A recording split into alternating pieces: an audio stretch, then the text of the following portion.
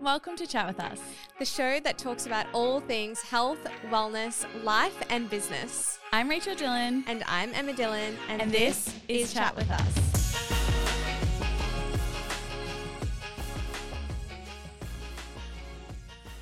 Welcome back to Chat With Us. We are kicking off Season 2 with an ep to set you up for the year ahead.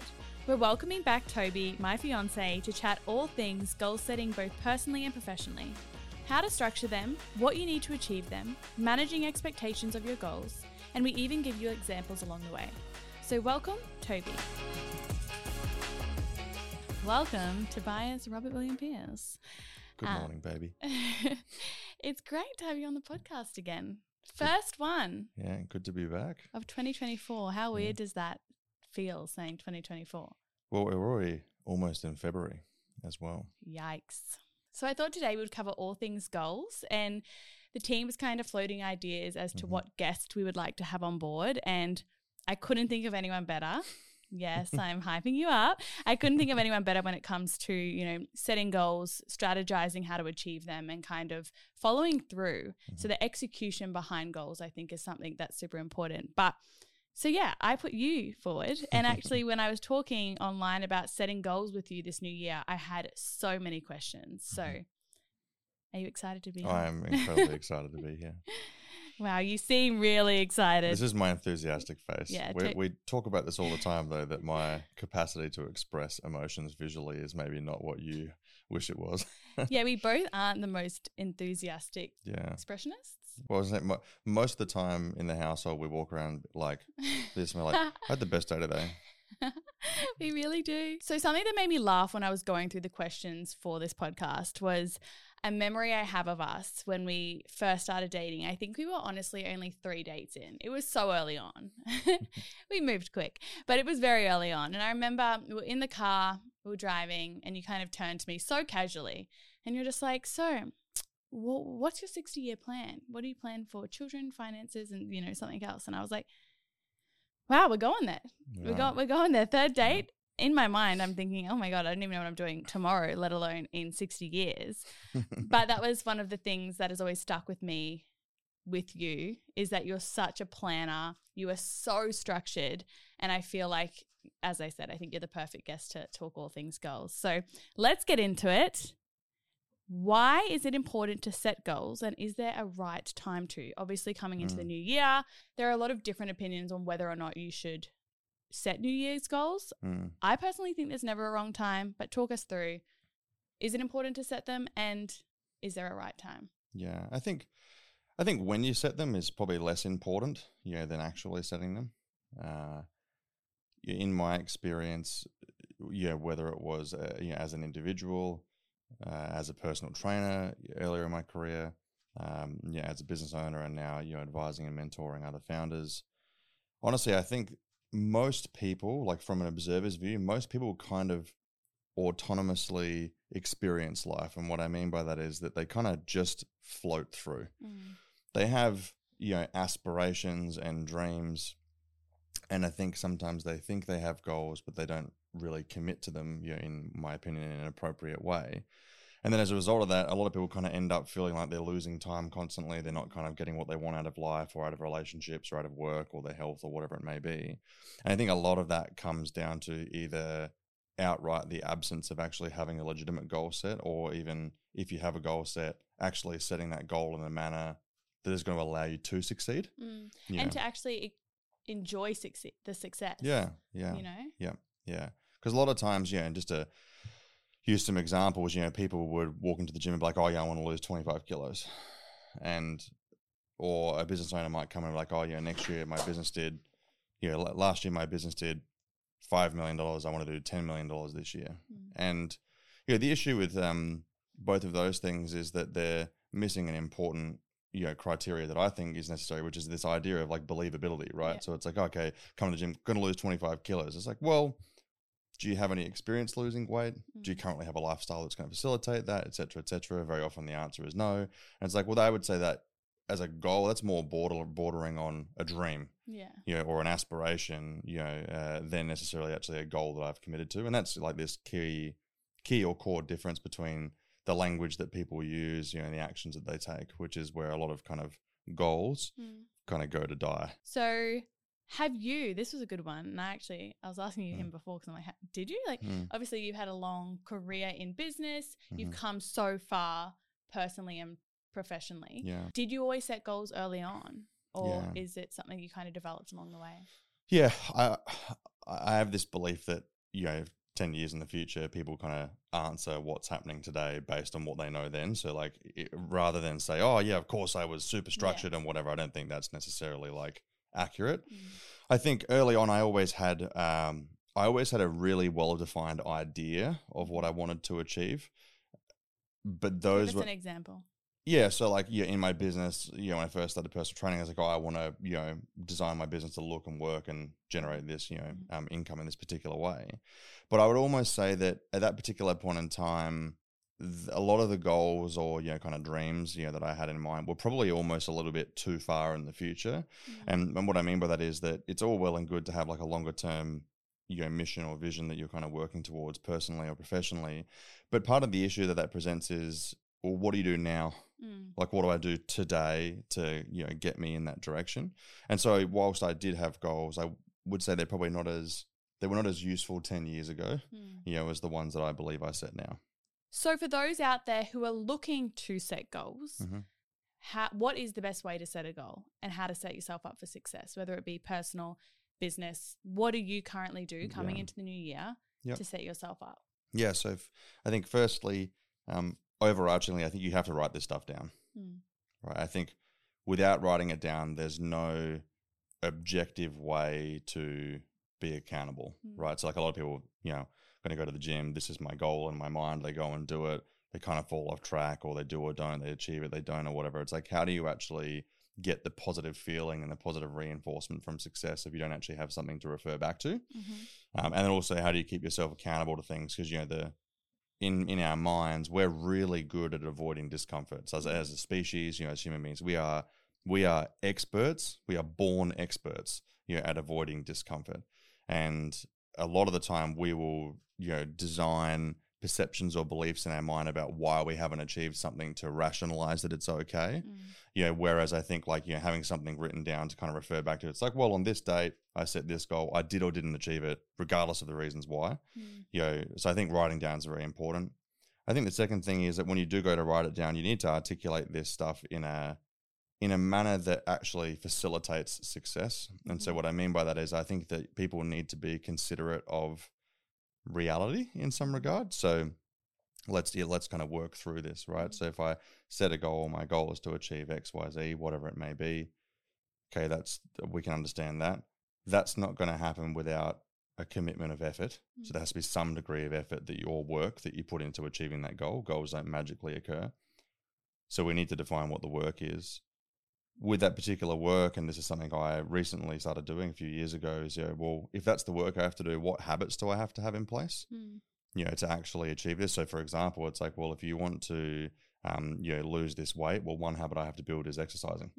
So how do I go about, you know, actually creating the habit of exercise, you know, in my day-to-day or week-to-week life? You know, two other important characteristics are like, what's going to be the emotional impact of this journey, and then what is going to be the moral boundaries that I'll put in place for this journey. So from an emotional standpoint, and this is the reason why I think it's very important to separately consider this, is that the goal that you want to achieve, whatever that may be, and the level of work you have to put into that and the level of discomfort you have to, you know, tolerate, none of that has any care for how it makes you feel, right? And so a lot of people fall into this trap of, I'm going to set this goal to achieve this, to do this work, and they get a little way into it and they're like, oh, bloody hell, going to the gym is really hard, or, you know, showing up to work like this is really hard. Like, I really don't like this. This is really uncomfortable. I really don't want to do this. And it's like, okay, well, but if you had have acknowledged when setting the goal, am I going to commit to this goal if these are the emotions I'm likely to experience throughout the process? I.e., this is going to, you know, so for example, like when you first start working out,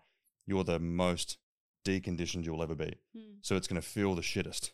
It's going to be the hardest. You're going to feel the worst about yourself probably than you ever will in that journey. And part of the issue is people set these goals and sometimes they even get to like building these habits and doing the work, and then they knock themselves off the bandwagon because they haven't been honest with themselves about the fact that it's actually not going to feel good emotionally and mentally.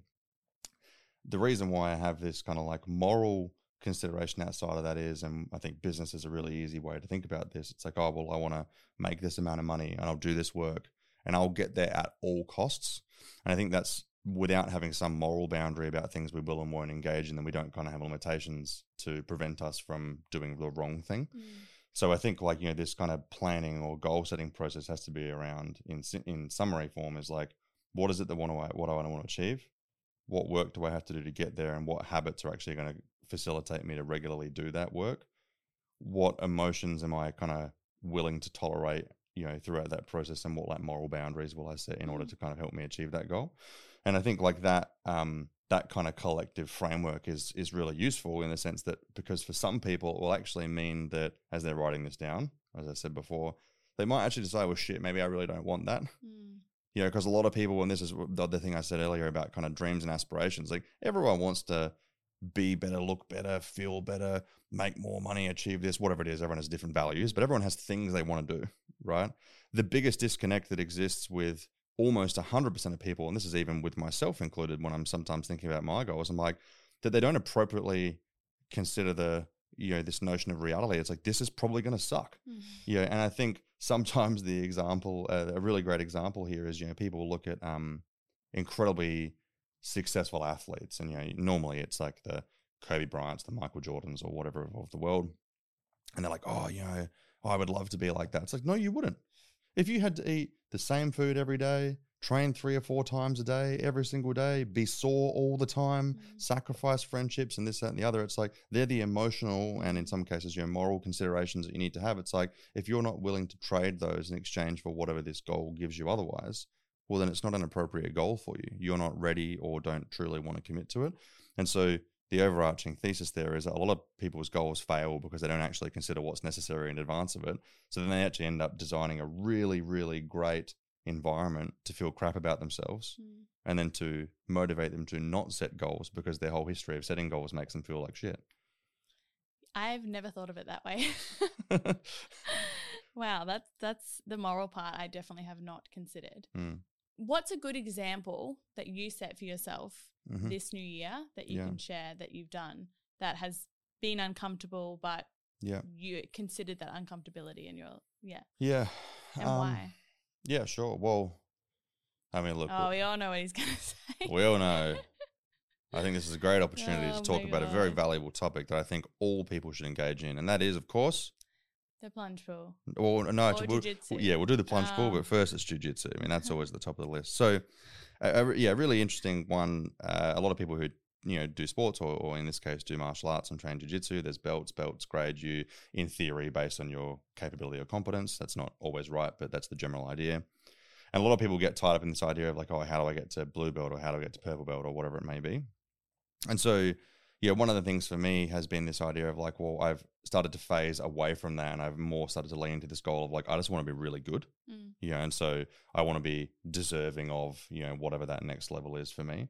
And then when I look at that, if that's kind of the goal, well then, the work that I have to do is obviously train a lot, and the habits that I have to put in place are like, well, what do I have to do to get myself to training all the time? What do I have to do to make sure that I'm not missing out on training because of injury or, whatever it might be? And then so like from an emotional standpoint, for me at the moment, we've obviously just moved, here to Queensland. I don't know anyone. So in Adelaide, it was really easy for me to go to jiu-jitsu because I had friends there and this and that and the other. And now I'm here. I'm like, well, every time I go, I'm the new guy. I don't know the people. That's uncomfortable, et cetera, et cetera. And so I need to make sure that I'm, setting myself up for success by making sure that I have habits in place to do that. And so part of that for me is like, one, my overarching kind of like thesis for this year is whatever the uncomfortable thing is, do it immediately. That's my overarching thing for this year with the goal setting. So for me, that's like an overarching principle I'm trying to align to. And then that helps me, rationalize, the desire to not train. Because every time I think about training or going somewhere, I'm like, oh, it's a different club or a different place or different people. It's uncomfortable. It's really uncomfortable. But then I come back to this idea that, well, the goal is to be deserving of this skill, get really good. The work I have to do is pretty simply train and study and make sure I'm not injured so I can keep getting to that, that training. And then every single time I go, I have to overcome this battle of, discomfort and awkwardness, which for me as a introvert is actually quite a big, hill to climb. Yeah.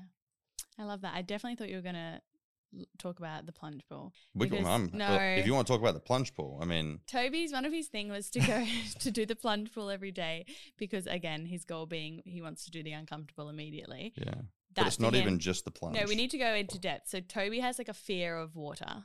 Yeah, I have a fear of being submerged in water. Yeah. And then even more specifically, like being in above waist height water in the ocean. You can imagine, like, he's dating me. I'm like obsessed with the beach, swimming, pool. And I remember, like, I would always say, let's go to the beach. And he just, you never wanted to. But I was an expert at avoiding that discomfort. He thinks that he saw a shark once when he was young, and then I was 9 years old. I was in Port Lincoln. I was wearing a snorkel. And I saw a shark. He reckons a shark was right at his face and then he can never go in the water again. Yeah, but anyway, you've come so far. Yeah. You plunge every day and you went for a swim at the beach when we went away. Yeah, I did, yeah. Which was, honestly, I don't know if it was my cardio that was struggling or the anxiety that was like tightening my chest while we were walking through the water. But yeah. What's your thoughts on there being rewards or incentives for achieving goals? Yeah, I think it depends on the context a little bit, firstly. And then I think secondly as well, I think maybe generally speaking, society's ideas of rewards, I would say, are perhaps a little, skewed. Yeah. Right. So maybe, two examples. Someone goes, I want to get really lean for beach season and look good, feel good, whatever it may be. Yeah, and then they kind of get to a certain point or whatever that may be, and they're like, "Oh, cool, yeah, I've earned myself a cheat meal." Yeah, and the whole idea is like, cool, so you've earned yourself the right to take yourself further away from your goal.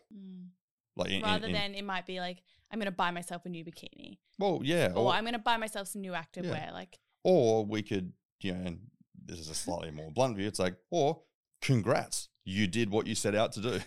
And this is probably the good segue to this is a professional view that I have, from my career experience surrounding the idea of people management, and employment, and that is that in the most simple, direct language possible, the word employ means to make use of. The word employment, therefore, means to make use of an individual's skills and capabilities for commercial gain, right? So when we employ someone, we employ them, I will pay you this salary. In exchange for that salary, you will use this skills and capabilities to deliver this work, right? And then normally once a year in most organizations, people get a performance score.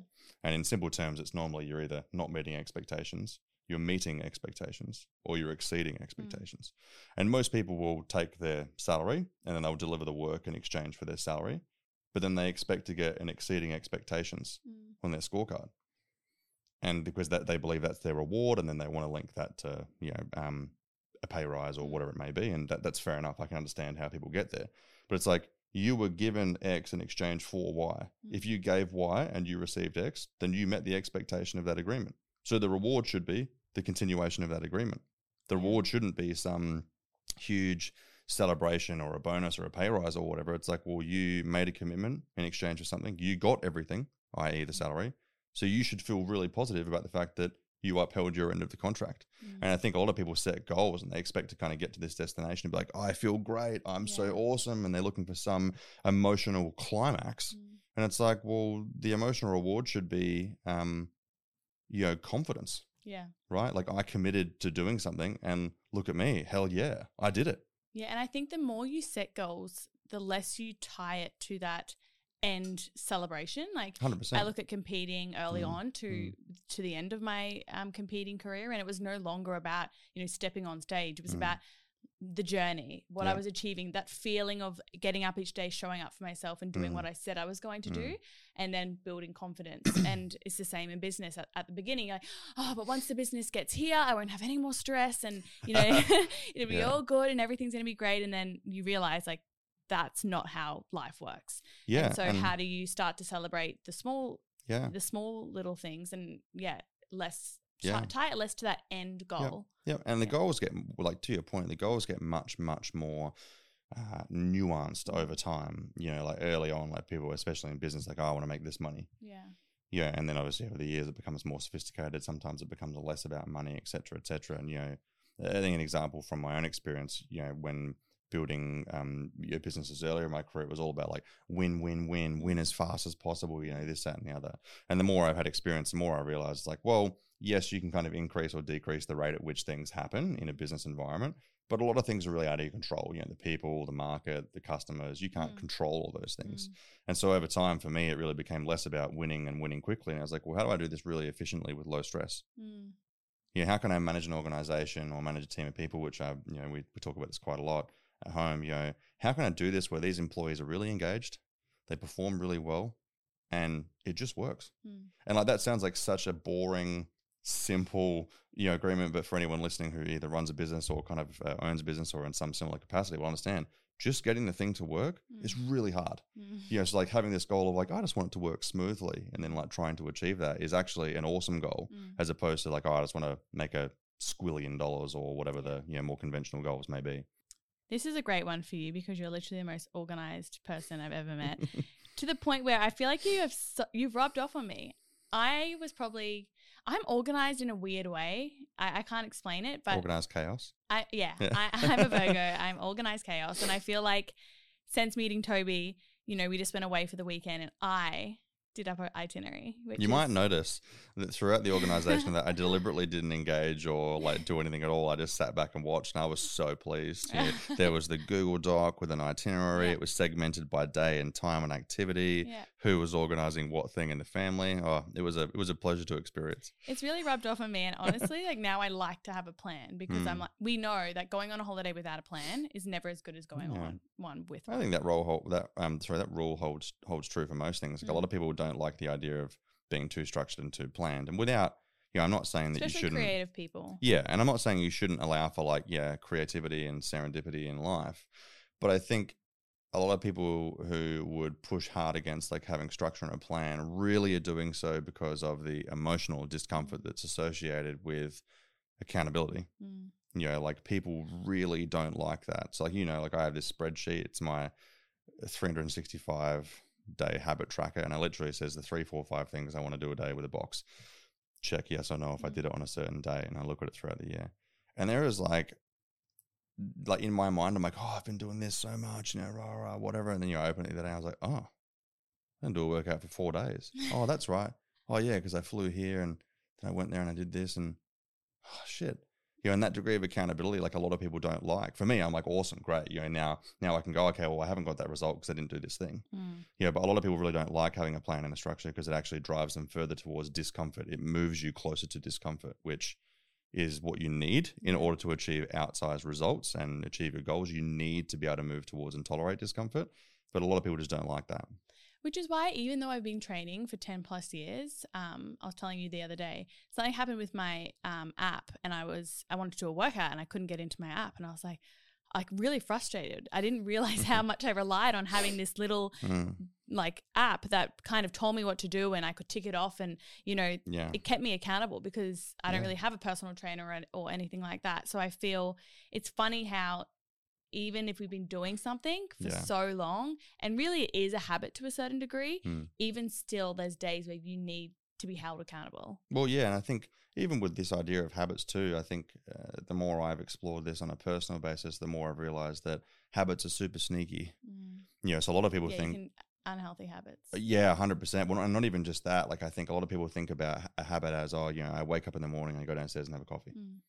It's like, that's my daily routine. That's my daily habit. It's like, yeah, absolutely it is. But if we kind of pull away some more layers, there's also a lot of things. It's like, oh, well, if I feel this emotion, this habit will run. Yeah. So like, and for a lot of people, it's like, oh, if I feel discomfort, well, you know, okay, well, I'll move away from that. And that's like a habitual response to discomfort. And I would say that's, you know, a habit that is not positively contributing to where people want to go in life. But a lot of people don't recognize that as a habit, right? They don't even recognize it at all. They're not even consciously aware of that. Yeah, I even found like obviously the end of last year, well, the last like 6 months of the year, I was showing up and working out nowhere near as consistent as I would have liked. But I also was noticing a habit of kind of, I went to the gym, but I didn't really go to the gym. So like when I was at the gym, did I push myself to like, was I pushing myself in my sessions or was I sort of ticking a box? And even that habit of just kind of not keeping myself accountable as to whether or not I'm actually training with intensity is a great example of I'm still doing a task, but am I actually doing the task or am I just doing the task? So yeah. Well, this is a really, I think this is a really interesting idea as well, though, right? In the sense that a lot of people, set goals and sometimes they define habits and work that they're going to do for it. And when they do it, they have no celebration. It's just a box ticked. When they don't do it, it's massive internal punishment, right? And so like, in business, we have like a budget or a P&L or whatever that says we did or didn't hit these goals and didn't meet these points, right? And everyone who's been in business and done that knows you hit some, you don't hit others, you hit more this month, you hit less next month. Like there's a degree of acceptable variance in reality. And I think a lot of people also fall off the bandwagon with their goals because they say, I'm going to do these things. Yeah. And they do 6 out of 7 days or whatever. And they're like, oh, I'm shit, I'm angry, I'm this, that, the other. Oh, that's just a great excuse to not do the next day. Yeah. Now, if you were to follow like the really extreme school of thought, you might say, well, 6 out of 7 is not good enough. If that's the level that you want to operate your life at, which brings me right back to the initial framework. Well, emotionally, what am I willing to tolerate? Because I'm not willing to tolerate the amount of discomfort that comes with like inverted commas perfection, with my work effort and habits. It's like, well, then don't set perfection as a goal. It's like a lot of people are like, oh, I want to exercise 7 days a week, therefore anything less than 7 is a failure. It's like, well, if you really can't commit to that, don't. Commit to 5 or 4 or whatever it may be. Yeah, I agree. So the initial question, how do you stay organized and manage your time effectively? Well, I can nearly answer that for you. Katie. Yes, the Katie. Honestly, how long's Katie been? We worked together for 6.5 years, I think. Coming up 7, I think. Yeah. Katie's one of the most efficient women I've ever met. Yeah. So for those of you who are listening, you called Katie once in the podcast about the proposal. Yeah. But so Katie's been my EA or executive assistant for well over half a decade now. Crazy. Yeah, and she's awesome at her job. But Katie is definitely a massive support for that. I think for people that don't have a Katie, I think the idea of managing your time like as a proxy for effort, but then also using the design of your management for time to achieve management of your energy is a really important idea. And so what I mean by that is, let's just say everyone has like 8 work hours in a day, whatever that might mean, and you have a series of tasks to get done. If you have a whole bunch of tasks that you like really know that you'll avoid, right, and you really know that you don't like or whatever they may be, try to find a way of arranging the order of the work that you do that's going to like you best utilize your energy. So like, for example, for me, I very often like to do like my deep work or deep thinking at nighttime. So like you've gone to bed, I'm like, night, sweetie. And then I stroll down the hallway to the office, and I might work for 2, 3, 4 hours or whatever. And that for me is the best time of the day where I'm like, strangely, I feel quite awake, I feel quite energized. I don't have any disturbances or distractions. So if I really need to think about stuff, I'll do it then. See, whereas I'm first thing in the morning. Yeah. Correct. And so this is the whole idea of like managing your energy. So you want to get up and have a coffee, and then you want to think. You want to take notes and write stuff down, plan, whatever it is. Whereas for me, like, I'm the opposite, right? And so I think you have things that you need to do, tasks, they require effort. You have to slot that effort into time. But the only way to have an effective arrangement of your time is to figure out like what energy do you have when for what things. And you need to manage to that. And again, I say this in the context that if you want extreme results, whatever it may be in your life, you've got to do extreme shit. Right? So if you're not willing to do that, then you have to accept, all right, well, I can't work 14 hours a day every day. Maybe I can only work 7 effective hours a day. Okay. Well, you got to get really good at figuring out when your high and low energy times are and attributing or associating work effort during that time that is going to be the best kind of return on effort and return on investment from a time perspective. And you're also like, Google Calendar is like your Bible. Yeah. So I literally, my Google Calendars from when I open my eyes until when I close my eyes. Even to the point of like drop on or off at school or... I account for everything. Absolutely everything is accounted for. For me, I love Google Calendar for mostly like work and meetings, but then I love to write down everything. Like even my day, even though I kind of know what I have, I like to write it down again to just make sure I like refresh my mind. I'm big on lists and efficiency and pre-planning. So I need to know what my week consists of. Which is why I get really upset when people like cancel or move meetings. I'm like, I think this is a good point too, right? It's like not every system is going to work for every person. You need to be flexible. Yeah, and so like, I mean, in saying that, I do think the idea of writing things down works for everybody. It's just that not everyone likes how it feels because it can be a little bit confronting. But I think outside of like, you know, how you articulate it or document it or whatever, outside of that, like what you do with your time, when, how you do it, a list, not a list, post-it notes, not post-it notes, whatever they are, it really doesn't matter. It's ultimately about figuring out like what do I need to do to make sure I get this thing done in this time. I also think like reflecting each, whether it be week, fortnight, month on your goals, like something I noticed with the last 6 months of the year is as Toby and I were rewriting our goals for 2024, I went back on my 2023 goals and I was like, oh, like I achieved that. And then there was some things I was like, oh, like, yeah, that really, I really didn't pull through on that one. So I think going back to that list every however long and actually making sure sometimes goals will change. So whether you're altering goals or just keeping yourself accountable, I do think. Well, this is an important thing too, right? Like, goals will change because reality changes around us. Our life changes. We move, relationships, work, whatever it may be, you know, and regardless of the reason why, things just change.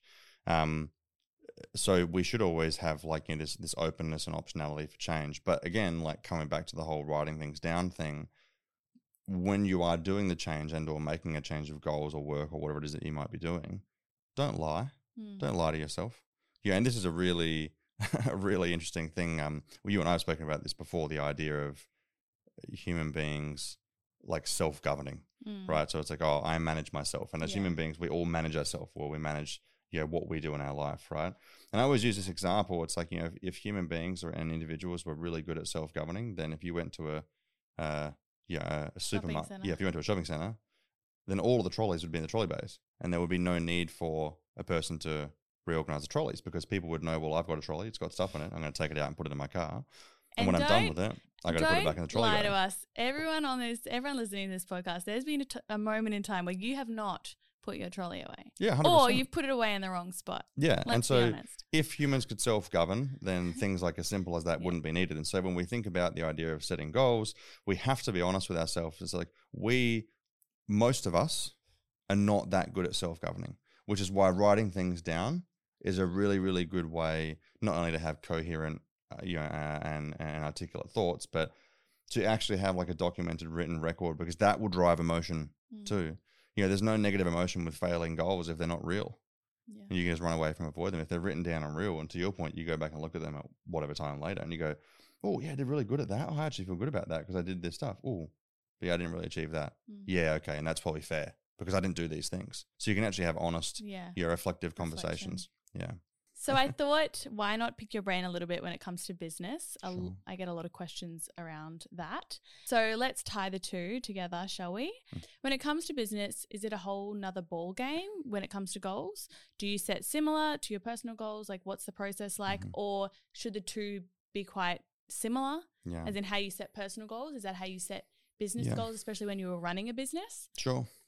When did you, obviously when you started your business journey, did you know that the business had to have a strategy, a plan early on? Or Not a chance. And then again, this is coming back to what I said before about answering questions, like looking back.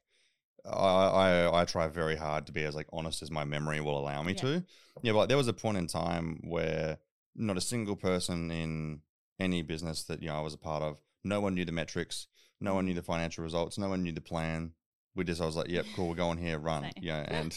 And for those of you playing at home, that doesn't work. It really doesn't work, right?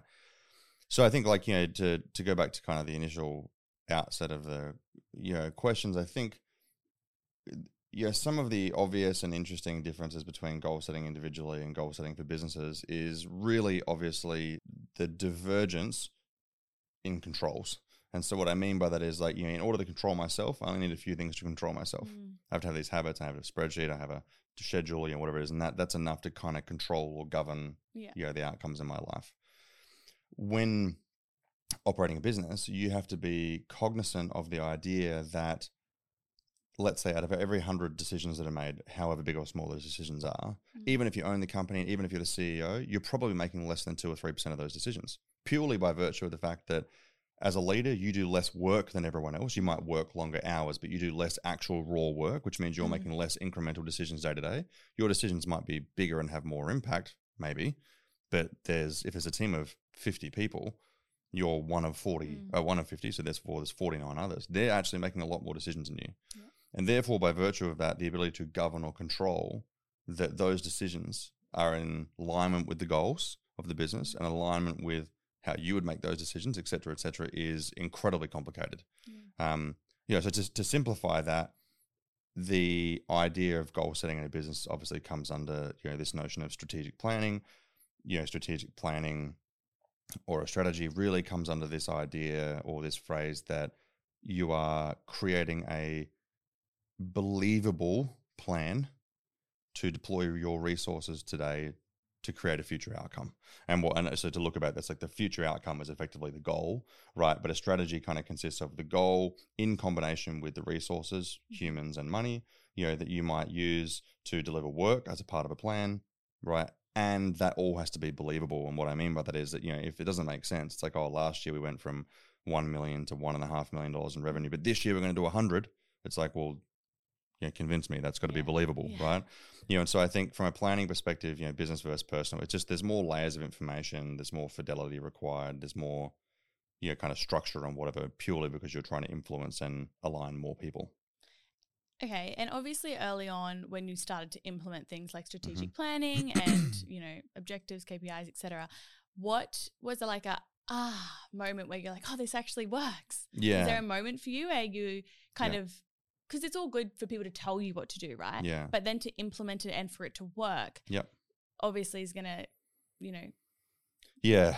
So thoughts? I think in an interesting kind of turn of events, I early on in my career, I thought the idea of like, if you had a plan or a strategy that would kind of get you where you wanted to go. That's not at all true, right? Because then, well, if you have a plan and it's kind of let's assume in the extreme case, got a plan, cool, set and forget, it will magically happen. We arrive straight back in self-governance land with the shopping trolleys. Yep. You're effectively expecting, in our test case, 49 other people to just do the right thing every day and make the right judgment calls every day in line with those goals, assuming that they understand, and that's a big assumption, assuming that they understand what the goals mean and all that. So having the plan is great, but it's only really a small part of an overarching system, which I think needs to exist. So you need to have the plan. I think you need to have a way of measuring that, which is normally the budget. And then I think you need to have a almost metronome-like system. So metronome is a thing that keeps musicians in time, they play music, that becomes the heartbeat of the organization. So we schedule meetings around that. We're going to review the strategy, we're going to review progress, we're going to review performance, we're going to review the budget, whatever that might be. I think you need to have the intersection of those three things to actually really bring it to life. And those three things are kind of the answer to how do we control, govern and influence 50 people as opposed to one when setting personal goals. And when those three things were implemented and kind of working, did you find most of the time you would hit the goal? Well, so this is an interesting thing. So I would say the journey started from hitting less of the goals to progressively over time hitting more of the goals. And what I mean by that is that you were setting more realistic goals? Well, if maybe I substitute the word realistic for like more informed. Okay. Right. Because early on, and so when I'm talking to founders and management teams about budgeting, I will very often say, like, the first budget that you do will be the least accurate. And then your goal every quarter or 2 quarters, however often you kind of update and reforecast, every quarter or two, your job is actually to find a way to get closer to predicting what's going to happen in the future. Yeah. And so over time, as you set goals, you get better at setting them, what data to look at. You make better judgment calls. And this is, in simple terms, this is why people who are very highly paid corporate executives or very serially successful entrepreneurs do better than everyone else, because they've spent time building the capability to make better judgment calls, set goals that are achievable, create plans that can be delivered, et cetera, et cetera, et cetera. Did you struggle to manage both business and personal goals when you were in, the grunt of it all, or did you find you were kind of always on top? I always talk about things like, I feel like life has seasons, and sometimes, business might be more of your priority than it might be like your personal relationship. Not that they can't always be prioritized, but did you feel like you could always stay on top of all of your goals when you were setting them, or? So I think, like, in an interesting way, I think part of the model that people have here is a little broken.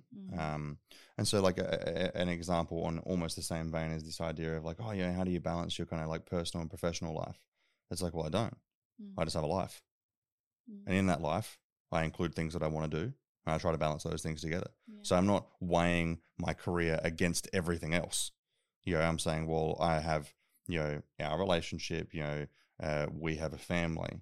I have personal hobbies like, exercise and jujitsu. Yeah. I like to try and play chess at the moment. I like to read. These are all things that I want to get into my life, right? As well as my work. So it's not work versus every single other one of those things. It's about, well, what are the things that are important to me and what do I want to do when? And so I think in terms of like from a goal setting perspective, a really useful way of thinking about this is to separate, for the context of the business, and I'll tie this back in a sec, but to separate the goals of the business from what you have to do to get there. And I emphasize you. So like, for example, if you're a founder who owns a company and you want to, the business is an individual organism or entity of its own. It will live and breathe fine without you doing everything, right? Now, if you're worried that you're not doing everything, it'll break, well, then that's just a problem for you to solve. It doesn't change that you can have that goal professionally for that business, because that business isn't you. And a lot of people, they, merge their identity with their business, which is totally understandable. But the business can do things without it needing to have 100% of everyone's kind of time and effort all the time. And that's part of managing resources and whatever, which is a skill that takes some years to build, right? So like from a personal and professional goal setting perspective, it's like, well, you don't like as an individual, your professional goals are not the business's goals. The business's goals are the business's goals. You might have like a thing you want to achieve with that, but it's still the business's goal. It's not yours, right? From a personal perspective, I would say that a better way of looking at this for people is, well, that the business represents a vessel for them to achieve a personal financial goal. Yeah. Right. Which is a more nuanced way of looking at it. So like your personal goals might be health, family, finance. For most people, finance is going to be either like their job or their business that they run, and maybe they have a few investments or whatever it might be. So that business really just represents one of your assets, and you might have a goal. I want to make sure that that asset is successful. Yeah. Now that company might have its own complete independent strategy, but they're not necessarily meant to be the same thing. For someone who loves reading as much as you, can you give us some personal recommendations when it comes to business and personal success? Are there any standouts that you think we should all read? Yeah, look, it's a long list, eh? It's a long list. I think with this stuff, and also like in the vein of, goal setting and all these sorts of things, there is, a longer version and an abridged version of this. But my favorite business author is a guy who is no longer with us. His name is Peter Drucker. And he has a series of different books, but there's like one in particular, which is called The Executive in Action, which is actually 3 books together. Anyway, one of those books is called The Effective Executive. Now, whether or not everyone's going to become an executive or whatever is redundant, right? Because that book is really a list of models and frameworks for like making decisions, managing your time, being efficient, this, that, and the other, which are all requirements of executives, but also, in my opinion, just humans in general. We need to make good use of our time. And so I think whether that's like a personal or professional endeavor, I think that's a great book. The only caveat to that is it's a little, it was, written many, many, many years ago. So the language is a little not so modern, right? And I think alongside that, you can have like all of the understanding of what to do, and how to do it. But if you can't manage yourself internally, i.e., your emotions, and you can't tolerate being like uncomfortable and disliked, then I think that's complicated. And so I would probably look at, when it relates to, like interpersonal skills, so from one person to another, I have said this many times to lots of people. Yes, the courage to be disliked. And I think if you read that book and don't get a lot from it, then read it again, right? Because you weren't paying attention, right? And so that's a really powerful book. But then I think, alongside that, I think sometimes a good dose of like brutal reality can be good for people. And so, there's a few people, Michael Jordan's coach, like, personal fitness coach, has written a few books. I've forgotten his name now. It's gotten past me. I think it's Tim something.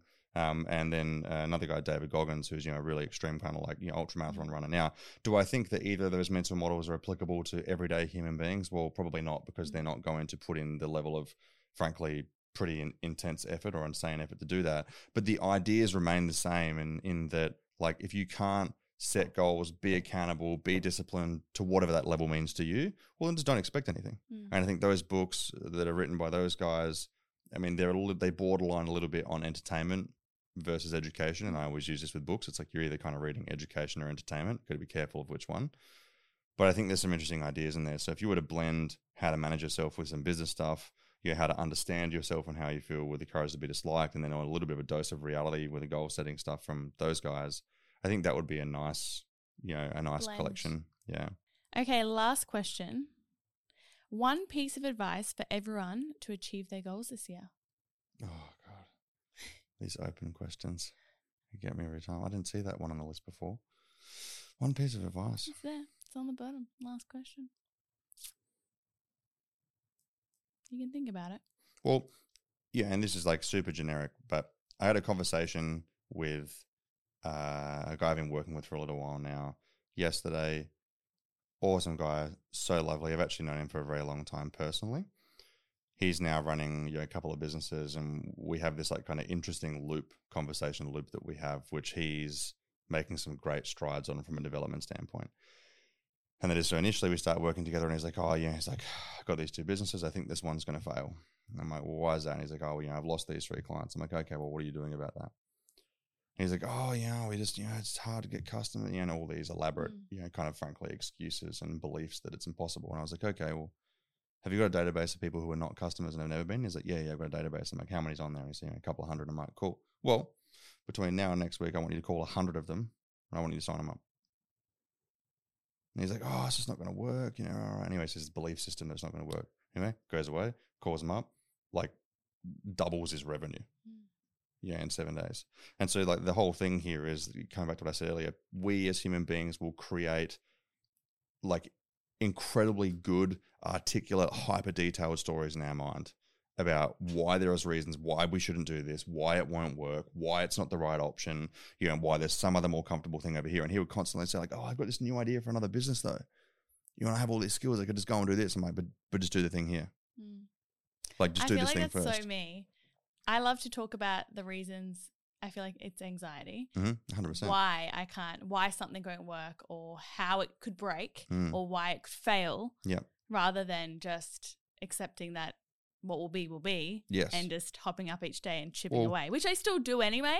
Yeah. But I like to just stress myself out with all the other emotions. But here is the advice, right? So to answer the question, in a business sense, when I work with people who in a commercial sense will say to me like, well, this will never ever work. And I'll go, okay, convince me. Right. And that requires them to use examples and data and whatever. On a personal sense, right, working with people on personal goals to say, they're like, this isn't going to work. I can't do this. I'm not capable of doing this. I go, cool, prove it. Because if you are so confident that you're right, that this won't work, that that's wrong, this is impossible, blah, blah, it's like, well, the worst thing that could happen is that you do it and you were wrong. Because if you do it and you were right, it's like, well, okay, well, you proved that you were right. Now you don't know what to do that thing. But if you do it in spite of your avoidance and you were wrong, well, not only have you proved that you were wrong and that you shouldn't be silly and listen to those inner voices for these particular things, you've also just unlocked more opportunity. You've had more success. So if you believe that you shouldn't be doing something for all these reasons, prove it. Do it. So do you think I say these things to myself because I'm scared to be accountable? Sometimes, sure. I think we all do. Interesting. I feel like I like just to like punish myself. But okay, let's just as an idea, like just as a little idea, let's explore that, right? If someone has a particular thing that they need to do, and in anticipation of that, they feel substantial anxiety being defined as concern or worry or fear about something happening in the future, that's a perfect environment that you've created mentally to not do the thing that you need to do, right? And so the more intense emotions that you have and the more thoughts and beliefs that you create in anticipation of something that maybe you perceive as being uncomfortable, the more intense that gets, then the more likely you are not to do it. Right. And so I often use this as a good, calibrator for myself internally. I'm like, if I'm having all these like defensive thoughts and avoidant thoughts and whatever, I'm like, well, I know I probably should either A, just do it, or B, figure out why that's happening. What am I not like consciously aware of? Because like I said before, as humans, we are so incredibly, we're experts at avoidance. Yeah. Like we are absolute experts at avoidance. Our whole the human condition is effectively set up largely for self-preservation, i.e. don't die, and all this sort of stuff. Now, that's not really tremendously useful in a business sense or a personal sense, but the proxy for that when looking at these things, if we perceive them as uncomfortable or dangerous or emotionally conflicting, well, we create these stories to avoid them. So if that's true, if you were having a conversation with someone else about, I really don't want to do this thing, if they just turned around and said, well, prove it. This happens to me so much with like social events. I'm like, I work myself up.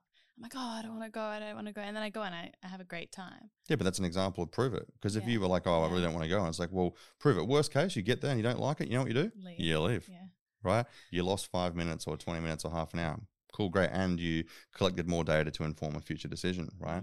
But alternatively, if you just go and in your case, you have a good time, it's like, well, okay. So I've just proved to myself that all the anticipatory anxiety was actually just my brain inaccurately, assessing a future situation. Yeah. Well, that's a whole nother conversation, isn't it? Well, that was so good. I feel like people are going to get so much value out of that. So thank you, honey, for coming on. We'd love to have you on the potty. Love you, honey. We'll have to do another one once we've got another ring on his finger. Yes, after the wedding, which is, oh my God, it's scary. It's like 13 weeks. 13 weeks on Monday. 13, 14 weeks, yeah. How are you feeling? I'm so stressed now. I was going really well, but now we still haven't even booked our flights or anything. We have the wedding is booked, but we haven't booked our flights. Like, sorry, what? We have the list of flights. We have the list. There. Anyway, it's going to be great. Everything's going to be fine. Well, thank you, honey. And thank you guys for tuning in. We'll see you on our next podcast. Thanks so much for joining us, and we hope you loved today's episode. Make sure you follow our socials, chatwithus.podcast on Instagram and TikTok to stay up to date with all of our show info. Chat soon.